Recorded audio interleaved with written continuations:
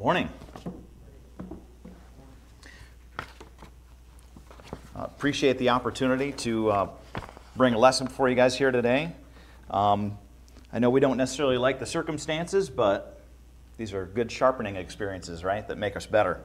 So once again, I do appreciate the opportunity. With the verse that was read in the scripture reading this morning, you may think, hey, he's probably going to talk about baptism because that's kind of a go-to verse for baptism, right? But to be honest with you, this morning I want to talk about repentance. And I know that we do spend a lot of time emphasizing baptism. There's nothing wrong with that. But repentance also, I think, needs to get talked about because really it is a part of, yes, one, salvation, as we're going to look at this morning, and two, it is ingrained in our walk as we're a Christian living our life. It is a part of our daily walk with Christ. So, you know, if you just went to the internet and did a Google search or wherever you do an internet search, and you put in repentance, you know, you might get various different definitions and answers if you look in there. So, and they may not be accurate or congruent, basically, with the Scripture. So this morning, I really want to let the Scripture define what repentance is and kind of flesh that out. Is how does it apply? When does it apply? And how do we do it? How do we carry this out? All right. So there's two kinds of repentance that I want to kind of bring out. Now, the Bible doesn't necessarily distinguish between the two specifically, but I want to look at basically when they happen. So one initially as we get right with God, as we get our sins forgiven, we're going to see the repentance that's in conjunction with that, as well as the one that's in our daily walk. So we just read Acts 2:38. This initial repentance, this initial turning to God, when Peter says to them, "Repent and be baptized, every one of you, in the name of Jesus Christ for the forgiveness of your sins, and you will receive the gift of the Holy Spirit." Now, what I want to focus on here is, he said, for the forgiveness, or some of your versions might say the remission of your sins. Notice here that, one, faith has already taken place because these individuals, the verse before, had basically said, after Peter had talked to them and said, hey, you basically, over the course of chapter 2, you basically have murdered God's Son. And these individuals recognizing that they were the ones that put Jesus on the cross. They were the ones who were responsible for his murder and for his crucifixion. They recognized that. If it was just another man, they would have said, Peter, who cares? Let us get on with Pentecost. Let us get on with all the festivities and the things that are associated with this holy time. But they didn't say that. They recognized who Jesus was and who he meant, that he was actually God's Son. And they even asked the question, men and brethren, what shall we do? In response to Peter's sermon. So the faith is already there. The faith has taken place where they ask the question because they know they need to make a change. Because I think when people recognize and admit this, that you have two choices. One, I got to make a change, or two, I have to disregard what I've just heard, what I've just understood. So they want to know, hey, how do we make a change? So the faith is there. And the first thing Peter says to them is repent.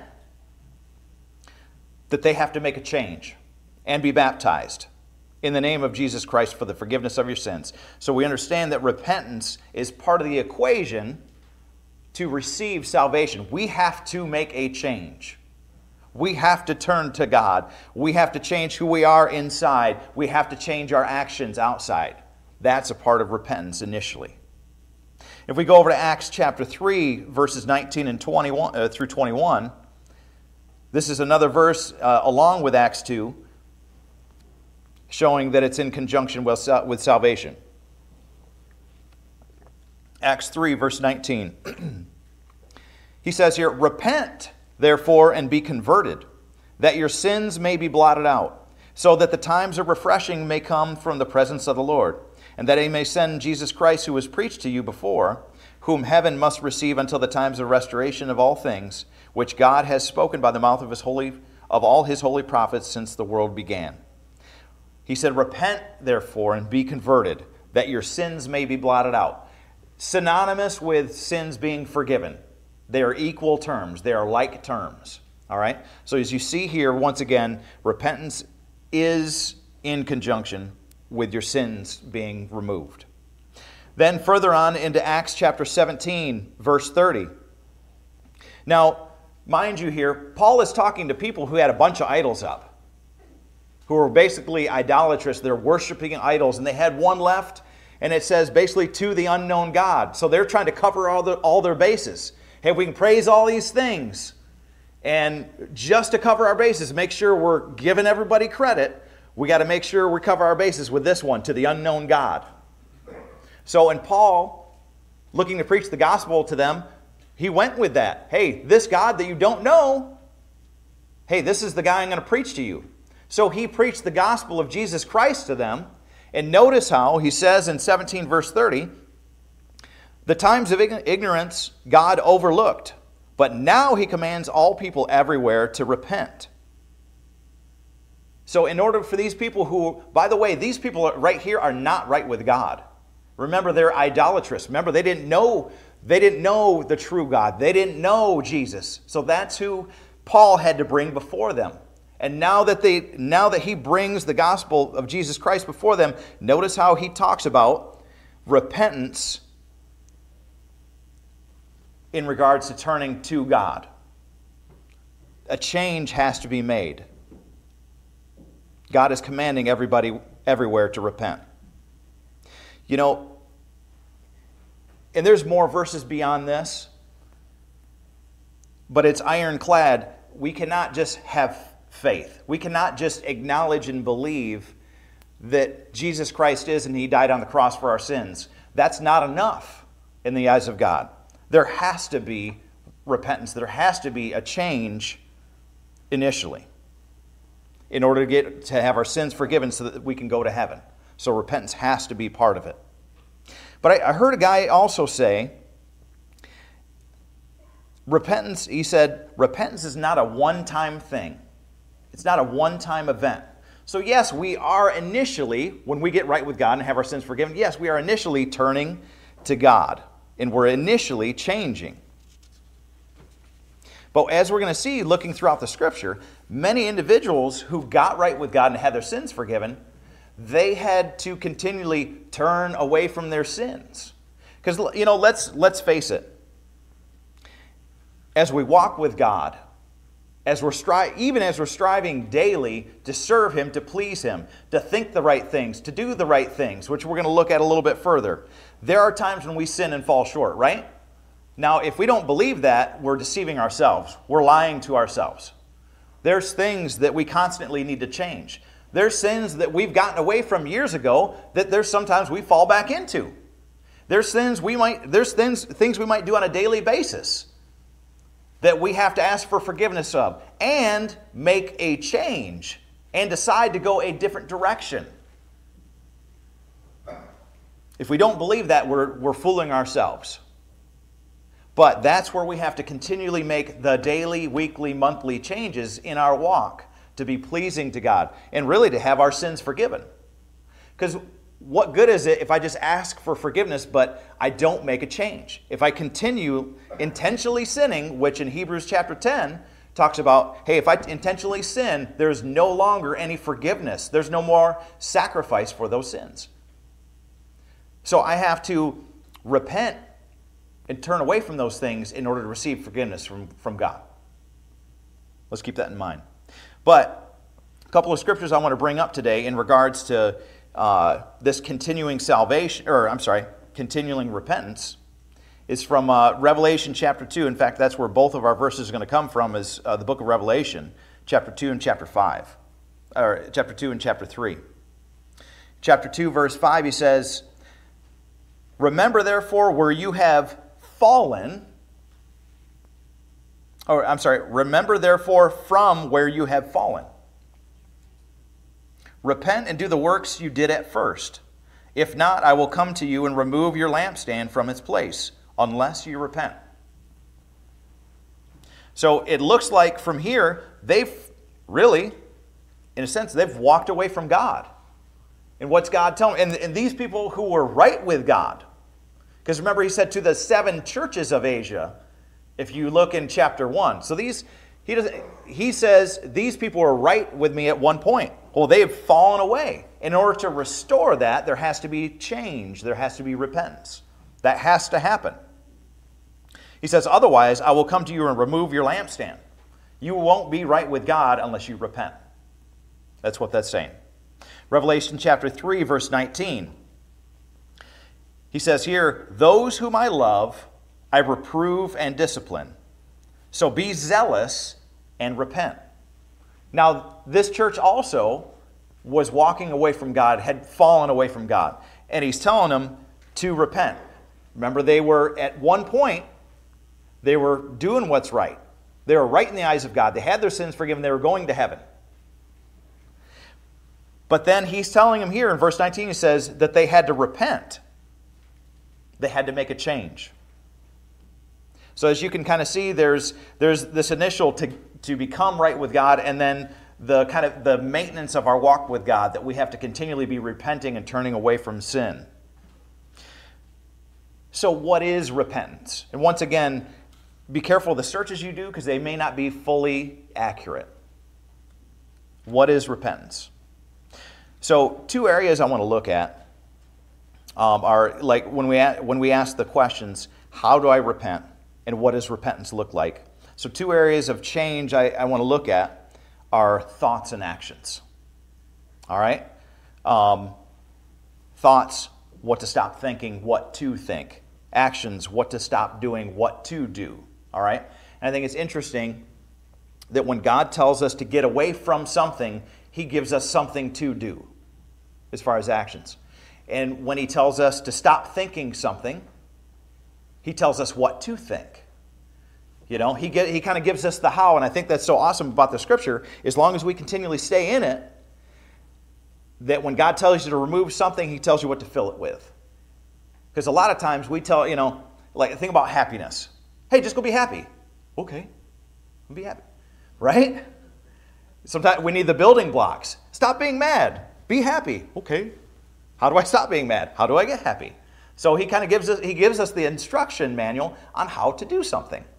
Because it's not fair to say, especially with a daunting task, it wouldn't be fair to me, or it wouldn't be fair for me to say, hey, Jake, I don't think Jake has any automotive experience at all. Jake, I need you to rebuild this V6 engine. He's probably got no clue what I'm talking about, as would I in his area of expertise.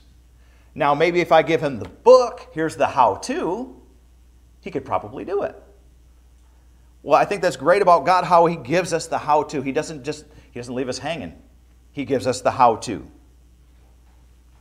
So when it comes to this idea of repentance, let's kind of flesh this out looking at Isaiah 55, verse 7. Isaiah 55, verse 7.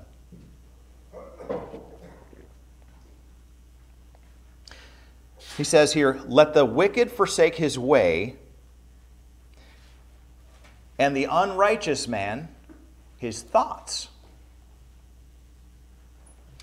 Let him return to the Lord, that he may have compassion on him, and to our God, for he will abundantly pardon.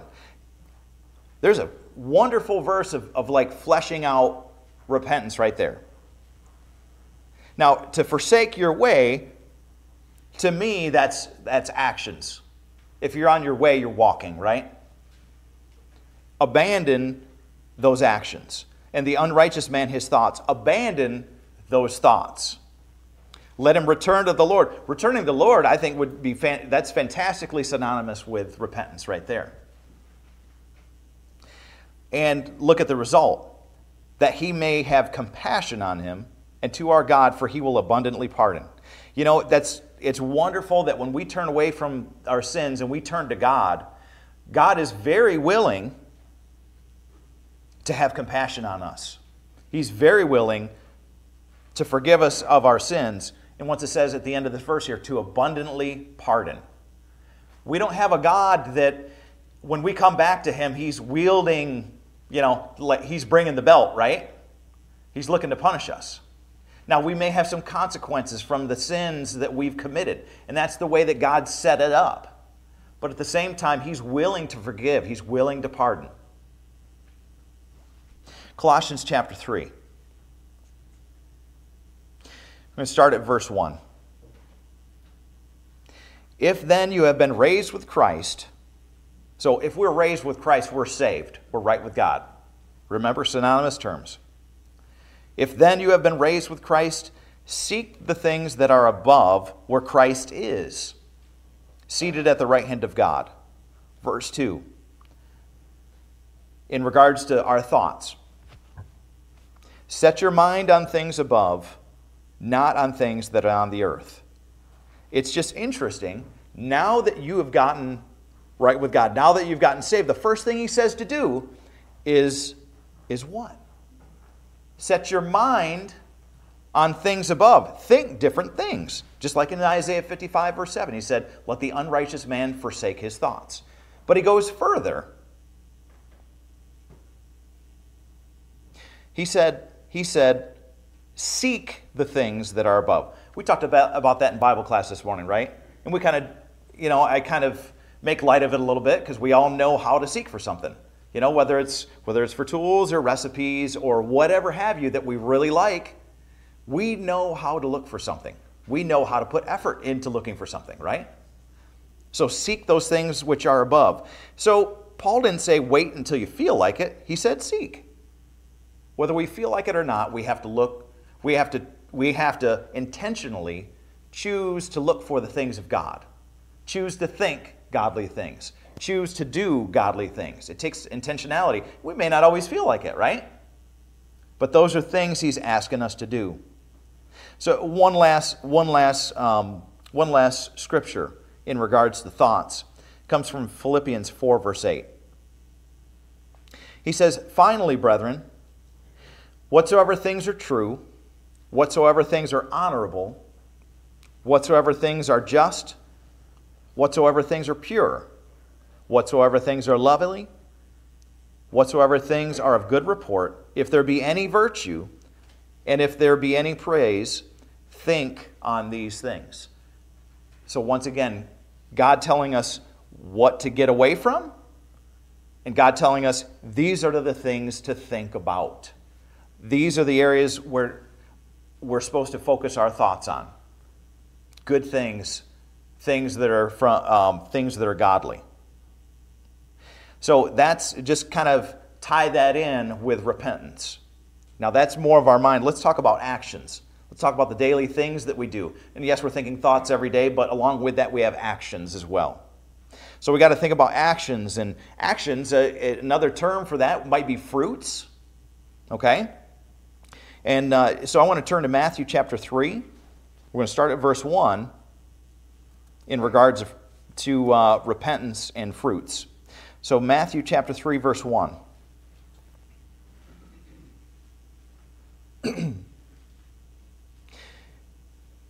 In those days, John the Baptist came preaching in the wilderness of Judea. And he said, look what he says here. He says, repent, for the kingdom of God, the kingdom of heaven is at hand. For this is he who was spoken of by the prophet Isaiah, when he said, the voice of one crying in the wilderness, prepare the way of the Lord, make his path straight. Now John wore a garment of camel's hair, and a leather belt around his waist, and his food was locusts and honey.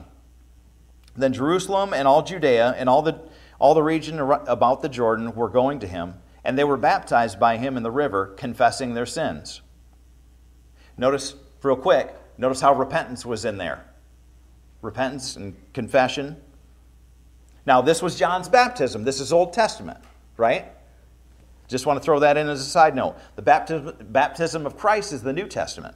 Because remember, later on, we're going to see people who had John's baptism, and that was at that time, that was not adequate to meet God's requirements for having your sins forgiven. There's the baptism of Christ, which was later on, which we see talked about in the book of Acts. Verse 7, but when he saw many of the Pharisees and Sadducees coming to his baptism, he said to them, You brood of vipers, who warned you to flee from the wrath to come? Now listen to verse 8. He says, bear fruit in keeping with repentance. Now notice that, yes, there's the initial getting right with God, but he's saying bear fruit in keeping with repentance, right? So there's a continuation of this. What is the bearing fruit? Is the bearing fruit just an acknowledgement that Jesus Christ is Lord? Is that what he's talking about when it comes to bearing fruit? Now, that might be a portion of it, but that's not enough. Okay? Because remember, there's faith and there's action. If we read the book of James, in James chapter 2, he says, hey, the demons believe and tremble, but he talks about showing your faith through your works. So, fruits here, notice that, so fruits, being actions and works, is a part of repentance. They go hand in hand. I just think that's interesting to note. So, notice how one of the things that the Pharisees and Sadducees struggle with was how they appeared to men and how they appeared to men and not how they appeared to God. I just think that's a good side note, because I know mankind struggles with that back then and today. So they had to bear fruit in keeping with repentance, and that's one of the things that Jesus continually kind of went after them for, is the way they tried to look to mankind and didn't worry about what they looked like to God. So that was part of their bearing fruit. That was part of one of the changes they had to make. So we go to Colossians chapter 3. Here's some of the actions, some of the fruits, basically, bad fruits that they're being told to get away from. Remember back to God tells us what to get away from, but he tells us what to do. All right? Colossians chapter 3, we're going to start at verse 5. And really, as a side note, I've always enjoyed Colossians chapter 3 as kind of an overall, general, condensed cliff notes of getting right in every facet of your life. Whether it's how we treat each other as Christians, how we treat our spouses, our kids, how we work, and just general morality. It has a lot all packed in one chapter. Doesn't have it all, but it's a very, like I said, it kind of gives the condensed cliff notes. Anyways, Colossians chapter 3, starting at verse 5, he says, put to death, therefore, what is earthly in you. Remember, what to get away from. This is what we're repenting from. Sexual immorality, impurity, passion, evil desire, and covetousness, which is idolatry. And real quick, that word passion, because modern day, if I have a passion for something, like I have a passion for cars. Well, this is not a sinful thing unless if it takes place of God. But that's kind of different than the passion that he's talking about, because notice how he says sexual immorality, impurity, passion, evil desire. It kind of goes along with those things. So the way we use it today may not be, it's not necessarily as bad as what it's saying here in the scripture. It's kind of a different application. Verse 6, on account of these, the wrath of God is coming. In these you too once walked, when you were living in them. But now you must put them all away: anger, wrath, malice, slander, and obscene talk from your mouth. Do not lie to one another, seeing that you have put off the old self with its practices. Well, there's an image of repentance right there. You have put off the old self. All these actions, these are practices. We put those off. Now, what does God tell us to put on? Right? What does God tell us to do? But the fruit of the Spirit, remember fruit, actions. These are not just thoughts. These are things that we do. These things are things that we choose to do. Galatians chapter 5, verse 22. But the fruit of the Spirit is love, is joy, is peace, is patience, is kindness, goodness, faithfulness, gentleness, and self-control. Against such things there is no law. See, there's nothing against goodness. There's nothing against good actions. Dawson Lucas. Colossians chapter 3, verse 12. Once again, God telling us what to do, the good things to do, the good things to replace evil with in our actions. Colossians chapter 3, verse 12, he says, "Put on then, as God's chosen ones, holy and beloved, compassionate hearts, kindness, humility, meekness, and patience, bearing with one another, and if one has a complaint against another, forgiving each other. As the Lord has forgiven you, so you also must forgive. And above all these, put on love, which binds everything together in perfect harmony. And let the peace of Christ rule in your hearts, to which indeed you were called in one body, and be thankful." These are the things that we're supposed to repent to. These are the things that we're supposed to be doing. These are the things that we're supposed to be thinking. This is what's supposed to be filling our hearts and minds in our day-to-day actions. It may not have covered all of them, but at least this gives a path to go. There's many more scriptures that we could bring up in regards to repentance, but I think this covers the majority of them.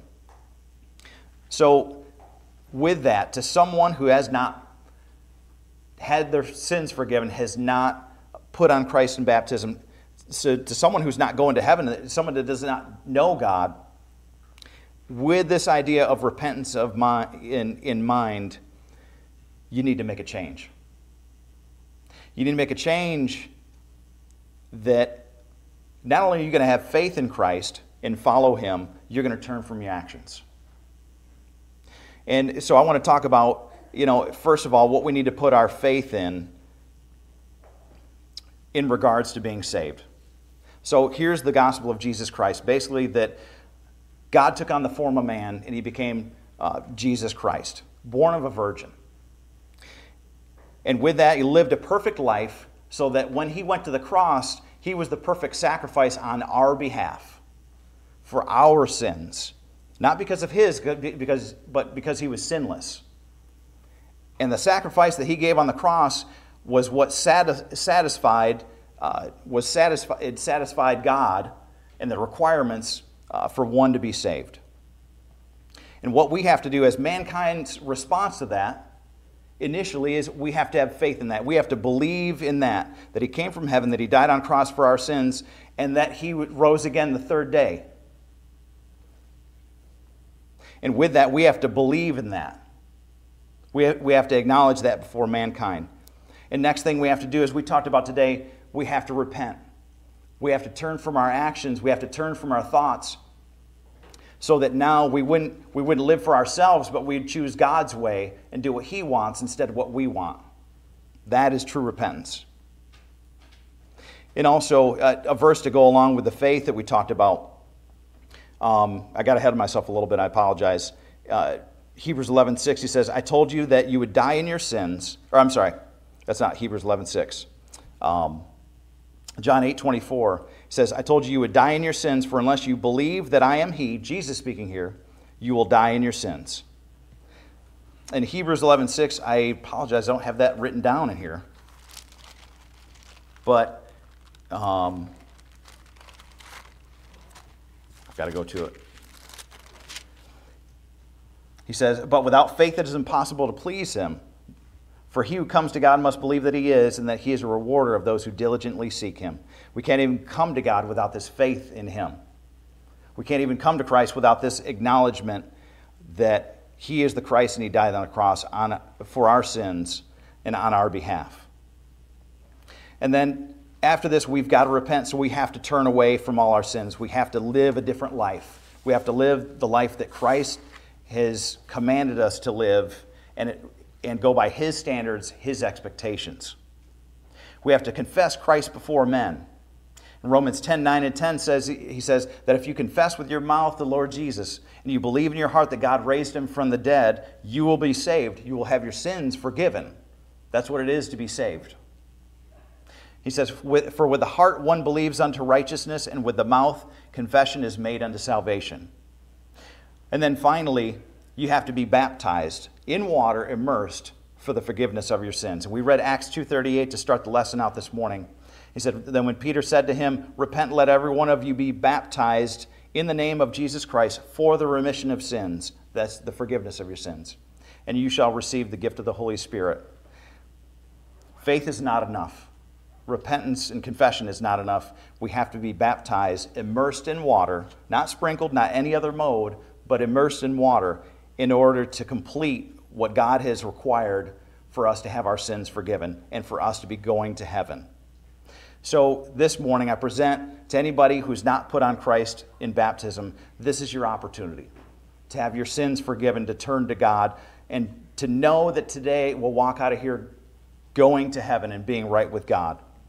You know, and also, I know we talked a lot about initial repentance, but once we become a Christian, you know, there's things that we need to be turning away from. You know, if any individual today has an issue with stuff they have in their life, where they might need the prayers on behalf of the, you know, on their behalf from the church, from the congregation, from the people of God, to turn away from things, to help them turn away from things that are not godly, we're here ready to assist you with that. So this morning, if you need help in any way, whether to become a Christian and put on Christ, or you need help to get back on track with your walk with Him, we stand ready to help you as we stand and sing.